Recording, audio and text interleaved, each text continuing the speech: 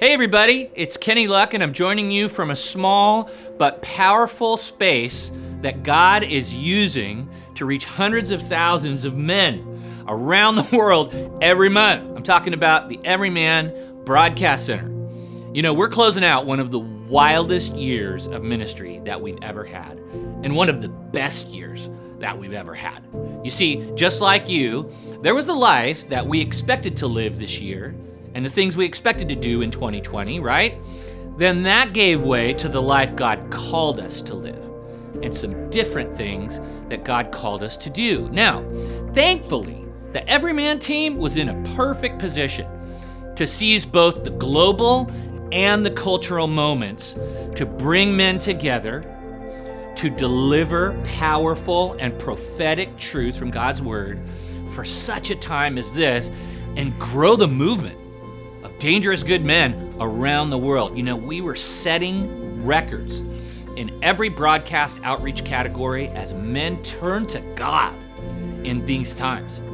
We broke a single day live stream record as over 10,000 men tuned in to hear a word from God in one live stream in our Corona Chronicles study. And single days like that began to add up, and those single days turned into a single month record for the live stream audience. That record was shattered. We also had a single series record, the Corona Chronicles. That record was broken. And for every number, I want you to know that there's a life that was touched by God's Spirit through God's Word.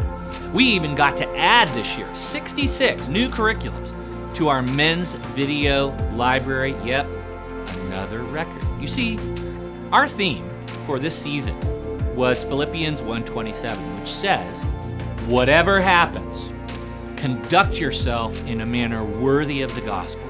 So whether I see you or only hear about you in my absence, I'll know that you are standing firm in the one Spirit, striving together as one for faith in the gospel. You see, through COVID, we stood firm with you as one for faith in Christ. Through a season of great division, we stood firm with you, unified under Jesus. When the family was getting attacked, we stood firm, not budging, fighting for the family. And through the fatigue and depletion and depression, we resolved to strengthen your walk. The hope and the promise of Jesus came to you every day, every week, and every month. And right now, Everyman Ministries needs you to stand with us here at the year end and give generously. Now, what we believe here at Everyman is that one transformed man transforms many things. Hundreds of thousands of transformed men transform millions of things every day as they encounter Christ through the ministry of Everyman, and they engage God's plan for their lives. So here's what I want you to do. I want you to simply click the donate link below and risk being dangerously generous. Why? So that we can continue to raise up and encourage men to become dangerous with goodness in the Spirit of Christ. And in the process, those same men are going to bring God's love and justice to women and children and a world that is waiting. So from the whole team at Everyman, at the end of the year, thank you for your generosity. Have an amazing holiday season.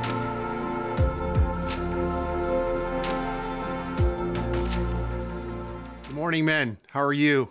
Thank you for being here, and thank you for being part of the Everyman movement. My name is Jason Park, and I'm standing for Pastor Kenny Luck. It's always great to be here with you. For those of you who haven't heard from me before, I'm a men's pastor at Crossline Church in Laguna Hills. That's my full-time job. But what I do during the daytime actually is I'm a full-time police officer here in Orange County. And it is so great to be here with you. And my prayer is that we get to grow in this time, and we get inspired and motivated to be the men we're called to be. We are in week 3 of our series called The Force of Habit. We've been talking about habits for the last 3 weeks, and that our habits, the They're a projection of our lifestyle. We get known by the things we do, and the things we do are the result of our habits. We've talked about how good habits are difficult to pick up, and more easy to get rid of. And our bad habits, those seem to be easier to pick up and much harder to get rid of. But God certainly has an idea of how he wants our habits to be. He wants us to have good habits, because God knows when we have good habits, it gives us reason, it gives us purpose, it gives us direction, and it keeps us focused. Good habits keep us focused, and they give us peace. And even in the midst of battle, when we can be focused in our habits, we can experience peace. But it's a discipline, right? It's about being disciplined in the things that we do. The first scripture I want to reference here is Hebrews 12, 11 through 13. It reads, "At the time, discipline isn't much fun. It is always feels like I'm going against the grain. Later, of course, it pays off handsomely. For it's the well-trained who find themselves mature in their relationship with God. So don't sit around on your hands. No more dragging your feet. Clear the path for long-distance runners so no one will trip and fall, so no one will step in a hole and sprain an ankle. Help each other and run for it."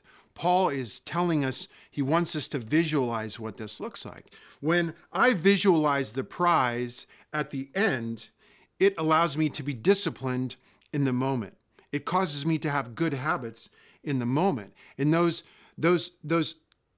feelings I have about the end, it gives me hope.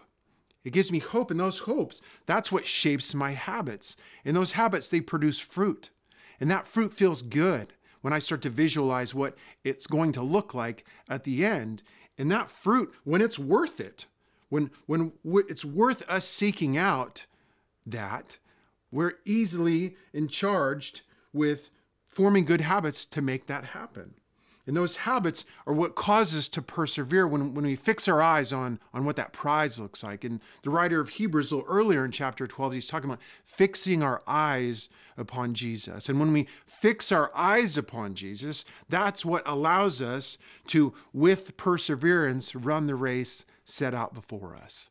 It's fixing our eyes upon Jesus in the smaller things, in the details, in the habits, because we have a prize in mind. Colin Powell says, if you're going to achieve excellence in the big things, you will develop the habit in the little matters. Excellence is not an exception, it's a prevailing attitude. Colin Powell is saying it's a habit in the little things. When we focus on the little things, when we work hard in the little things, it's because that we're focusing more on the big things. I'm focusing here in the moment because I have my eyes on the prize at the end. You've heard me reference some of my experience in endurance athletics and be inspired by endurance athletes. And every great endurance athlete is able to do what they're doing because they visualize what that finish line looks like. But it's that focusing in the small things. 1 Timothy 4:10 reads, "This is why we work hard and continue to struggle, for our hope is in the living God, who is a savior of all people, and particularly of all believers." So it's about habits, and God wants us to have good habits. God wants us to be resistant to bad habits and wants us to have good habits. And this week we're talking about the habit of listening and responding. As James would say, the habit of hearing and doing. It's really important that we remember that we want to listen and respond. Because if we're only listening but not responding, it's going in here. It's coming into our brain, but it's not getting to our heart. It's got to come from our brain to our heart before it gets to our hands, before it gets to our habits. Ken Blanchard wrote a book called Lead Like Jesus, and he quotes in that book, says, when your heart and your head and your hands and habits are aligned, extraordinary levels of trust and productivity will result. We need to listen and respond. Listen and respond. But before we can listen, we need to put ourselves in the position of listening. We need to have the right posture of listening. And when I was putting together the study, a movie came to mind immediately. And it's one of my favorite baseball movies, and it's called For the Love of the Game, starring Kevin Costner. Kevin Costner plays this character. His name is Billy Chapel. Billy Chapel is a pitcher, and he plays for the Detroit Tigers, and he's late into his career, perhaps pitching the last game that he will ever pitch, and he's on his way to be throwing a no-hitter. And he's thrown against the Yankees. He's in Yankee Stadium, and the camera flashes on Billy Chapel, and he's late into the game, and you can imagine just the insults that are being rained on him, the noise that's coming at this pitcher throwing against the Yankees. They flash a camera on this Yankees fan blowing one of those big Viking horns like you hear at Viking Stadium. Another fan is yelling at him that he's a bum. Another fan says, you couldn't pitch a tent. He's hearing insults being rained on family members he doesn't even know he has. He's being overwhelmed with this noise. And he knows that he has to focus. He has to focus on what he's doing. And in that moment, he steps on the mound and he says these words, "Clear the mechanism." Now, when he says clear the mechanisms, he's saying clear everything away. And his pitcher goes down and he's just focusing on the batter and the catcher. Now, that batter's name happens to be Mike. And he doesn't hear anything else. And right before he throws that pitch, he says, "Hello, Mike." He clears the mechanism. He puts himself in a position where he blocks out the noise so he could focus on what he needs to focus on. We need to block out the noise. Even right now, as you're listening to me talk, there's noise that's going on around you. There's noise. There's checklists in your brain. If you're watching this live, the stock market has been open for 15 or 20 minutes now, right? You're looking at your Zoom stock, trying to figure out if it's going to bounce back up as we're locking back down. You have emails. You got work noise that's starting to come your way. You have other types of noise. You have financial noise. You have family noise. You have temptations going off in your brain. You have all this noise that's going on around us. And it's noisier than ever right now. You got the noise of anxiety of all the things that are being projected onto us. The devil wants to inundate us with so much noise that it overwhelms us, that we don't hear anything. And we sure as heck don't hear from the peace that comes from the Bible, the peace that comes from God. He wants to be overwhelmed with that noise, and he wants it to paralyze us. We need to put ourselves in a position, clear out the noise so that we can listen, so that we can listen to the things that we need to hear. Now, if you're following along with the handouts, and I recommend that you do, they're available on the website or available on the Facebook Live. But if not, you can follow along as well. So what am I listening to? First of all, I'm listening to his works.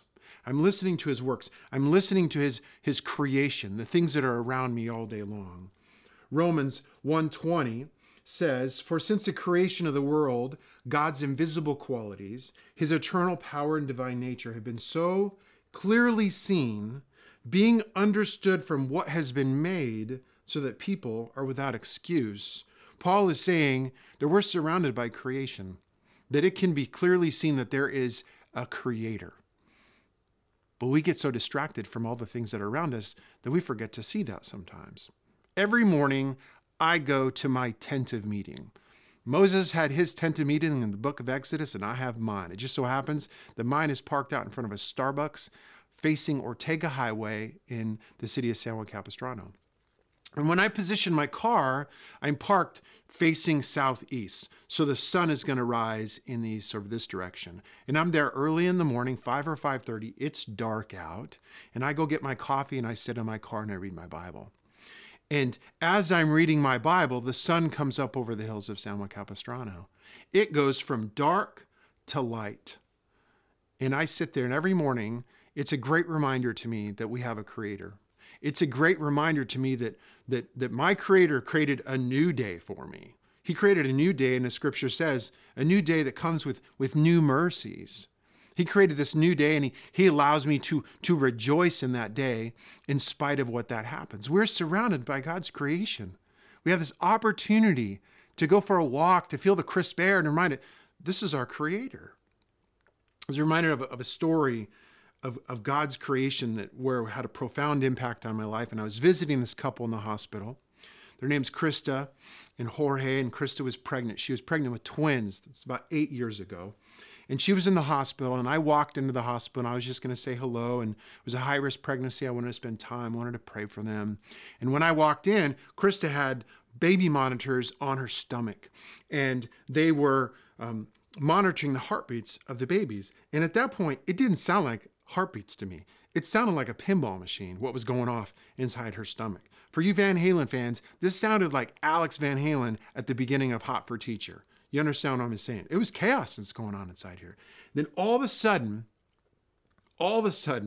these two babies' hearts were beating in time. It sounded like one heartbeat. And it was so profound, the nurse inside there even looked over there to think, all of a sudden, these two babies' heartbeats are beating at the same time. And I'm sitting back thinking, there are two human beings inside of one human being that are a result of a married couple, two human beings having sex. And I'm thinking in my head, how can anybody possibly think that we don't have a creator? How can anybody possibly think that we have this creator, this great creator that has this intention in our lives? Psalms 19, 1-6 says, "For the heavens declare the glory of God. The skies proclaim the work of his hands. Day after day they pour forth speech. Night after night they reveal knowledge. They have no speech, they have no words, no sound is heard from them, yet their voice goes out into all the earth, their words to the ends of the world. In the heavens, God has pitched a tent for the sun." It's like the bridegroom coming out of his chamber, like a champion rejoicing to run its course. It rises in one end of the heavens, makes its circuit to the other. Nothing is deprived from its warmth. When we start to see creation, when we start to see the works of God, we start to appreciate the creator. We start to appreciate that he's an intentional creator with a purpose for you and a purpose for me. We understand and appreciate that purpose that he has for our lives. John 10:10 says, "The thief's purpose is to steal, kill, and destroy. But my purpose is to give them rich and satisfying life." When we listen to creation, we see our creator. We see its purpose in our life. We see his purpose in our life is to give us rich and satisfying life, and we should respond to that. We should listen to his work, and my response should be, your next fill-in is, I couldn't think of any other word but amen. Amen that the sun comes up. Amen that we get reminded every day that his mercies are new. Amen, we get reminded that we can say this is the day that the Lord has made, and rejoice and be glad in it. But I'm listening to his works. Next, I'm listening to his word. Psalm 19, 7-12 continues on here. It's the law of the Lord is perfect, refreshing the soul. The statutes of the Lord are trustworthy, making wise the simple. The precepts of the Lord are right, giving joy to the heart. The commands of the Lord are radiant, giving light to the eyes. The fear of the Lord is pure, enduring forever. The decrees of the Lord are firm, and all are righteous. They are more precious than gold, more pure gold. They are sweeter than honey that is from the honeycomb. By them your servant is warned. In keeping them there is great reward. But who can discern their errors? Forgive my faults. And I underline some different words in this. It's refreshing. It's trustworthy. It gives joy to the heart. It gives light to the eyes. It's more precious than gold. It's more sweeter than honey. That's the way that we should see God's word. That's the way we should see God's word in our lives, and not as something else. You know, the biggest mistake that we can make is looking at this book and seeing it for being just a bunch of rules that we can't follow. Depending on the statistics, there's 600 and some odd commands in the Old Testament. There's 1,000 some odd commands in the New Testament. And if we're not careful, you can just see this book as setting a standard that we are unable to attain, when in fact, in reality, that is not the case. When we listen to his word, not only do we see the standard that we can attain, we see the standard that we were designed to attain. We see the person that we're supposed to be. We see our DNA. We see the man that we are supposed to be. And that's what it should be to us. It should be something that we look forward to. It should be something that when we wake up in the morning, just like when coffee's brewing in the kitchen, the Word of God is waiting for us. And honestly, when I sit here and I think about that, I think there's some of you out there that are listening right now.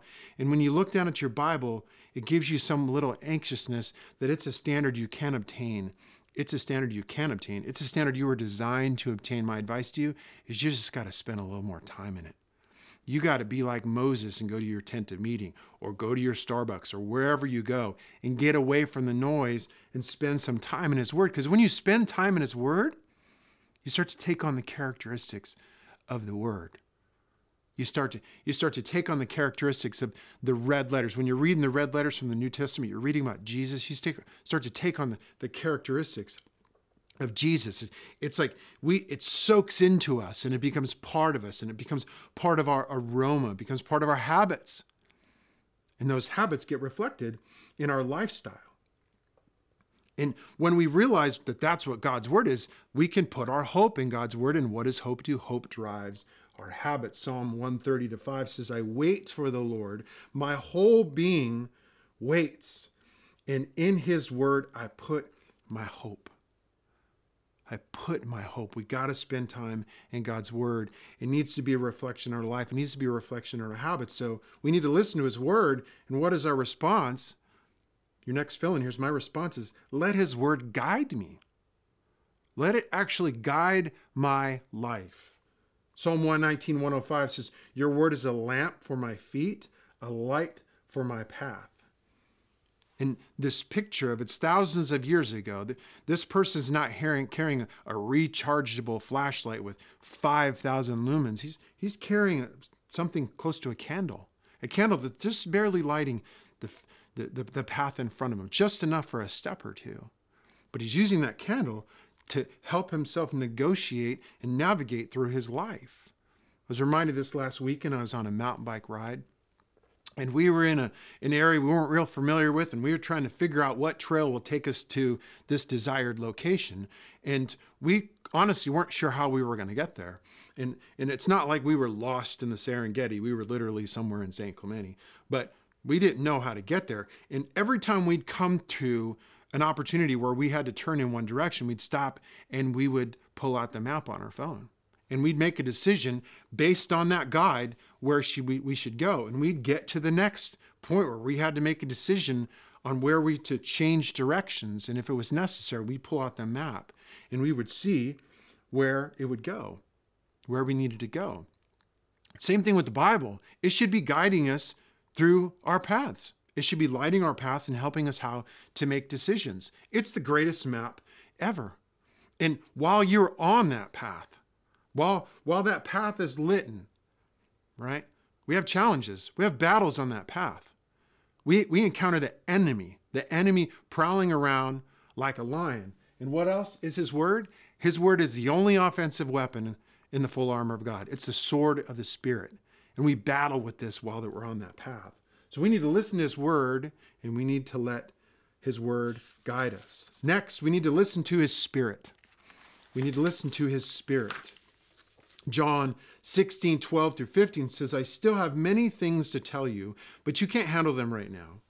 But when the friend comes, the Spirit of truth, He will take you by the hand and guide you into all truth there is. He won't draw attention to Himself, but will make sense out of what is about to happen. And indeed, out of all that I have done and said, He will honor me. He will take from me and deliver it to you. Everything the Father has is also mine. That is why I said, He takes from me and delivers to you. He's talking about the Holy Spirit. He's talking about the third person in the Trinity, that God is in heaven, Jesus ascended into heaven, and He left His Holy Spirit. God is present with us. The Holy Spirit is right there. The Holy Spirit and all the power associated with the Holy Spirit. In Ephesians 1, Paul says, I pray that the eyes of your heart may be enlightened in order that you may know the hope to which you are called, the riches of His glorious inheritance, and the incomparably great power for those who believe. When we listen, and it comes here, and it comes to our heart, and the eyes of our heart are enlightened, we see the incomparably great power. We see the presence of the Holy Spirit, and we get to experience his presence. But we got to listen. We got to listen to that. We got to quiet the noise. We got to quiet the noise, the clanging cymbals that's going on all around us in order for us to listen to his Spirit. And we hear his Spirit when we spend time in the Word. We hear his Spirit when we pray. We hear his Spirit when we spend time in fellowship with other believers. We hear his Spirit while we worship. We need to quiet down the noise and listen. And like I said, so much noise. The challenges of the noise right now, the adversity that's associated with it. And some of that adversity is by design. Some of that adversity is preparing us to launch the next time of our life. Isaiah 30, 21 and 25 says, although the Lord gives you the bread of adversity and the water of affliction, your teachers will be hidden no more. With your own eyes you will see them. Whether you turn to the right or left, your ears will hear a voice behind you saying, this is the way to walk. Walk in it. When we drowned out the noise and we listen to the Holy Spirit, we know where to walk. And we walk with confidence. We walk with firm footing. Our light is well lit. The path is well lit. We know the direction that we're going on. We have good habits. The habits give us peace. It gives us direction. And it gives us focus. And it focuses that energy. And we're not wasting energy on all the noise that is unproductive in our lives. So we need to listen to his Spirit. And my response to that is to stir up my confidence in his power and presence. Stir up my confidence in his power and presence. And I use the word stir up very specifically because that's the same word that Paul said to Timothy, who said, you need to stir up the gifts that are within you. You need to fan the flame. And there's an action associated with that. And those things I just mentioned, your time in the Word, your time in worship, your time in prayer, your time with fellowship, other believers, that's how we stir it up.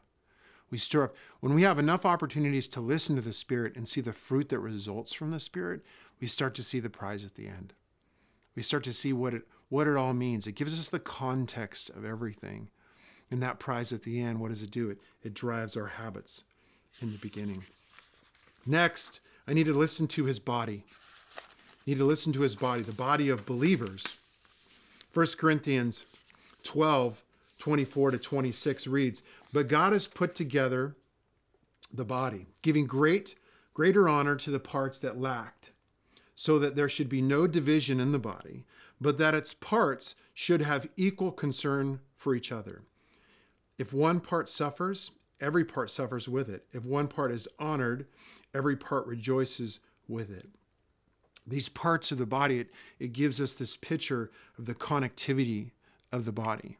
And you can't be connected without being in close proximity with the body and being close enough. When we're close enough with the body of believers, we know what's going on with them. Even in this time of social distancing, if you get within about 6 feet of me and you pay close attention, you start to see when I'm a little bit stressed. You start to see when I'm a little bit slouched or tired. You start to hear the things that are being challenged for my life. And like this says that if one part suffers, every part suffers with it. When we are connected to the body, when we are connected to other believers, that when we're in close proximity with them, we allow to see the challenges associated with the body. And the response to that when I listen to the body says, I listen for suffering. When I'm connected, when I'm in close proximity to the body of Christ, I can listen for the suffering.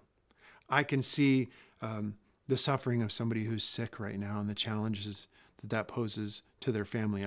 I see the challenges associated with financial difficulties and losing their job. I see financial challenges associated with their children. I see challenges associated with being lonely. I see the challenges of addiction. Every single one of those, there's names and faces attached to them, and they're just flashing in my brain right now because when I allow myself to listen, I can hear the suffering. I can listen for it, and I can respond to it. It's the way that we are designed. It says if one part suffers, every part suffers. And when we collectively take on the suffering, we suffer together. We're stronger together. We help raise each other up in that challenge. We need to listen to the body, and my response is I need to listen for the suffering. Next, Phil in here says, I need to listen to his leaders. I need to listen to his leaders. God's leaders are our leaders. Leaders in your church, your small group leaders, the person who's helping you to become a bigger, faster, stronger disciple for the Lord. Those leaders in our life, we need to listen to. We need to give them that authority that they have over us and listen. Hebrews 13:17 says, obey your leaders and submit to them, for they are keeping watch over your souls as those who will have to give an account. Let them do this with joy and not with groaning, for that would be not an advantage to you. He's saying, listen to your leaders. Coming from a paramilitary organization, that's really simple to me. I might have something that I think that I want to do, that I think we want to do in my organization, but I have somebody who outranks me. And I have no problem when they don't necessarily agree with what I say. Occasionally, I will sit down with my chief, with the sheriff, and we will walk in, we'll have a conversation about something we need to make a decision about. And he's great. He'll ask me what I think I should do, and I'll give him a couple of options. He'll even tell me ask me the option that I think that we should do. And he agrees with me most of the time, and sometimes he doesn't. And when he doesn't agree with me, I say, Roger that, and I walk out of the office and I carry out the mission because he's my leader. And occasionally people ask me if that's frustrating to me. And I said, not at all. It's really simple. He's got 4 stars on his shoulder. I have 1 star on mine. There's a reason he's wearing 4, and there's a reason why I'm wearing 1. He's the leader. And I don't have any problem with that. I don't walk out feeling bad with it. I carry out the mission. He's the leader. He's the boss. The same thing is when we stand and we listen to the direction, the leaders from the pulpit. We stand and we listen to the person that's leading the Bible study. We stand and we listen to Pastor Kenny Luck give us direction on a weekly basis. We need to listen to our leaders. We need to grant them the authority in our lives to tell us what we need to do. Because it says right here, it says, for they keep watch over your souls. They keep watch over your souls. I love and respect my leaders because they're keeping watch over my soul. They pray for my soul. They pray for my protection. They love me. I'm the sheep and they're the shepherd. They're in close proximity to me. They're keeping me on target. So what's my response to my leaders? Follow orders. Do what they say because they're looking after my soul. They're my leaders. Next, I need to listen to his men or his brothers. Referring to, in us in our lives, listening to the men in our lives that are the men that God has put in our lives, the brothers that are in our lives. Ephesians 4:15-16 and 25 has said, instead of speaking truth in love, we will grow to become in every aspect the mature body of him who is the head. That is Christ.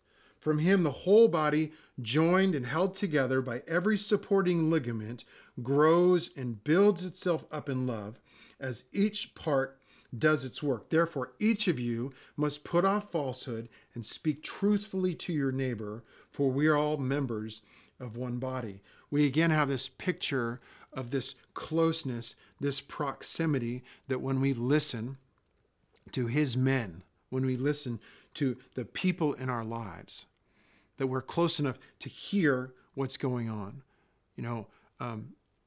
I will use this illustration every now and then when I'm speaking to men. I'll take a guy from the audience that I know and I'll pull him so closely, and I'll give this illustration that when he's so close to me, I know what's going on in his life.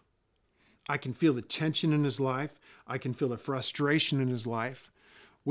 We're so close in proximity just by nature of our natural conversation. I know the stuff that's stressing him out. I mean, so much so that I can smell him. I can smell what's permeating off of them, right? And I can listen. I can listen to what's going on in that man's life, and he can listen to what's going on in me. I can mentor him, or he can mentor me, and we can counsel each other. We can be close and we can grow with one another. But we got to be close enough to listen. We got to be close enough to hear what's going on. Shut off everything else. Shut off all the noise that's going on around us and listen to what's going on to God's men in our life. And listen to the need. So we listen to his men, and what's my response is to be close enough to listen and to act on what you hear. Be close enough in proximity to listen and then to act on what you hear. Just like in the beginning of this, I said that we're supposed to listen to God, right? We're supposed to listen and respond to what we hear. So I need to listen to his men and brothers. Next, I need to listen to all truth. I need to listen to all truth. In parentheses there, it says, all truth is God's truth. John 14:6 says, Jesus answered, I'm the way, the truth, and the life, and no one comes to me except through the Father. He's the truth. He is the truth. When you have the truth, you knock out the lies. When we are living true lives, when we are living in the truth, we're living in a way that we were designed to be. When we are reading and studying and praying and meditating on his truths, and we're taking on the characteristics of his truth, that we are living in a way that we are designed to be. That we're effective, we're efficient, we're going over obstacles more efficiently. I've shared with you a handful of stories that I'm an aspiring mediocre cyclist. And when I picture this idea of something being true, I think of a wheel, the wheel of a bicycle. When the wheel of a bicycle gets out of balance, it's crooked. It's much like your tires on your car. They get out of balance. You go have your tires balanced. You take a bicycle tire to a mechanic and he trues it. So I bought a prop with me today. I bought a bicycle tire. And when this tire is true, it's straight. It operates efficiently and effectively. It operates in a manner by which it's designed. It goes over obstacles more effectively. It cuts through space and time more effectively. It eliminates the amount of drag that this tire creates on the road. It's balanced. And each of these spokes create tension on either side so that it's true, so that it's straight. And it just takes one little complication. There's all these spokes on this tire, all these spokes on this wheel. One of these spokes comes loose or even breaks, it's almost devastating the tire. It can't function appropriately. But when it's true, it functions the way it's supposed to function. When we listen to the truths of Jesus, when we live out the truths of Jesus, we live out the life we were designed to be. We cover ground more efficiently. We go over obstacles more efficiently. And we move in the manner by which we are designed. John 3:19-21 says, this is the verdict. The light has come into the world, but people love darkness instead of light because their deeds were evil. Everyone who does evil hates the light and will not come into the light for the fear that their deeds will be exposed. But whoever lives by the truth comes into the light, so that it may be plainly seen that what they have done has been done in the sight of God. When we live in his truths, right? When we live in his truths, we are designed the way we're supposed to be, operating in the manner which we are supposed to be. So I need to listen to all truths, and what's my response is I need to live in those truths. I need to pray in those truths. I need to memorize those truths. I need to meditate. I need to respond in those truths. I need to be a doer of his words in the moment, right now, because I see the prize at the end. So the title of today's message is Listening and Responding. And there is an expectation that we would respond. There's an expectation that we would respond personally. It would be response in action. But there's an expectation of that after we listen to God. Matthew 7:24-27 says, these words I speak to you are not incidental additions to your life, homeowner improvements to your standard of living. They are foundational words to build a life on. If you work these words into your life, you are like a smart carpenter who built his house on solid rock. Rain poured down, the river flooded, and tornado hit, but nothing moved that house. It was fixed to the rock. But if you use my words in Bible studies and don't work them into the life, you're like a stupid carpenter who built his house on a sandy beach. When the storm rolled in and the waves came up, it collapsed like a house of cards. This picture of when we take this advice, the difference between building our life on something solid versus building our life on the sand. In Deuteronomy 30:11-14 says, "Now what I'm commanding you today is not too difficult for you or beyond your reach. It's not up in heaven so that you have to ask who will ascend into heaven to get and proclaim it to us so we may obey it. Nor is it beyond the sea so that you have to ask who will cross the sea to get it and proclaim it to us so we may obey it. No, the word is very near to you. It's in your mouth. It's in your heart so that you may obey it." It's right here. He's saying you don't have to cross the ocean. You don't have to go out of heaven. It's within arm's reach. It's within arm's reach. The truths, his words, his spirit, and we should respond to it. In this last passage here, John 13:17 says, "Now that you know these things, you will be blessed to do them." It doesn't say you will be blessed if you talk about them. You will be blessed to join a small group and discuss them, to read a book, write a dissertation on them. It says you will be blessed if you do them. So we got to listen and we got to respond. At the bottom of the handout, there's 2 questions, and I give you a scale to rate yourself between 1 and 10. How am I listening to God's voice? If you have the handout in front of you, I want you to think about that and rate yourself. Rate yourself honestly and share your rating with one of your partners. And then after you rate yourself on listening to God's voice, how am I responding to God's voice? So lots of things to think about as we create these habits in our life. God has his mind on what our habits are. Our habits are a reflection of our life. And when we have good spiritual discipline, it creates focus. And when we're focused, we can be at peace regardless of the environment that we're in. As I stated earlier, we can even be in battle. But when we have clear direction and healthy habits, because we have an eye on the prize, we can run with perseverance the race set out before us, fixing our eyes upon Jesus, the author and perfecter of our faith. Let me pray. Dear Heavenly Father, I thank you for today. I thank you for the habits that were provided for us through your word. I pray that we would listen to those habits and we would create healthy habits. For the men that are listening right now that don't know what that looks like, I pray that the word they've gotten today gives them some direction, that they would shut off the noise and that they would listen to you. They'd listen to your word. They'd listen to your spirit. They'd listen to the body of Christ. They'd listen to their leaders. They'd listen to the men in their lives, and they would listen to your truth, because it's that truth that they will experience freedom. Lord, we thank you for today, and we love you. And all God's men said, amen. Thank you very much. I hope you have a great day, and I hope you develop some good habits.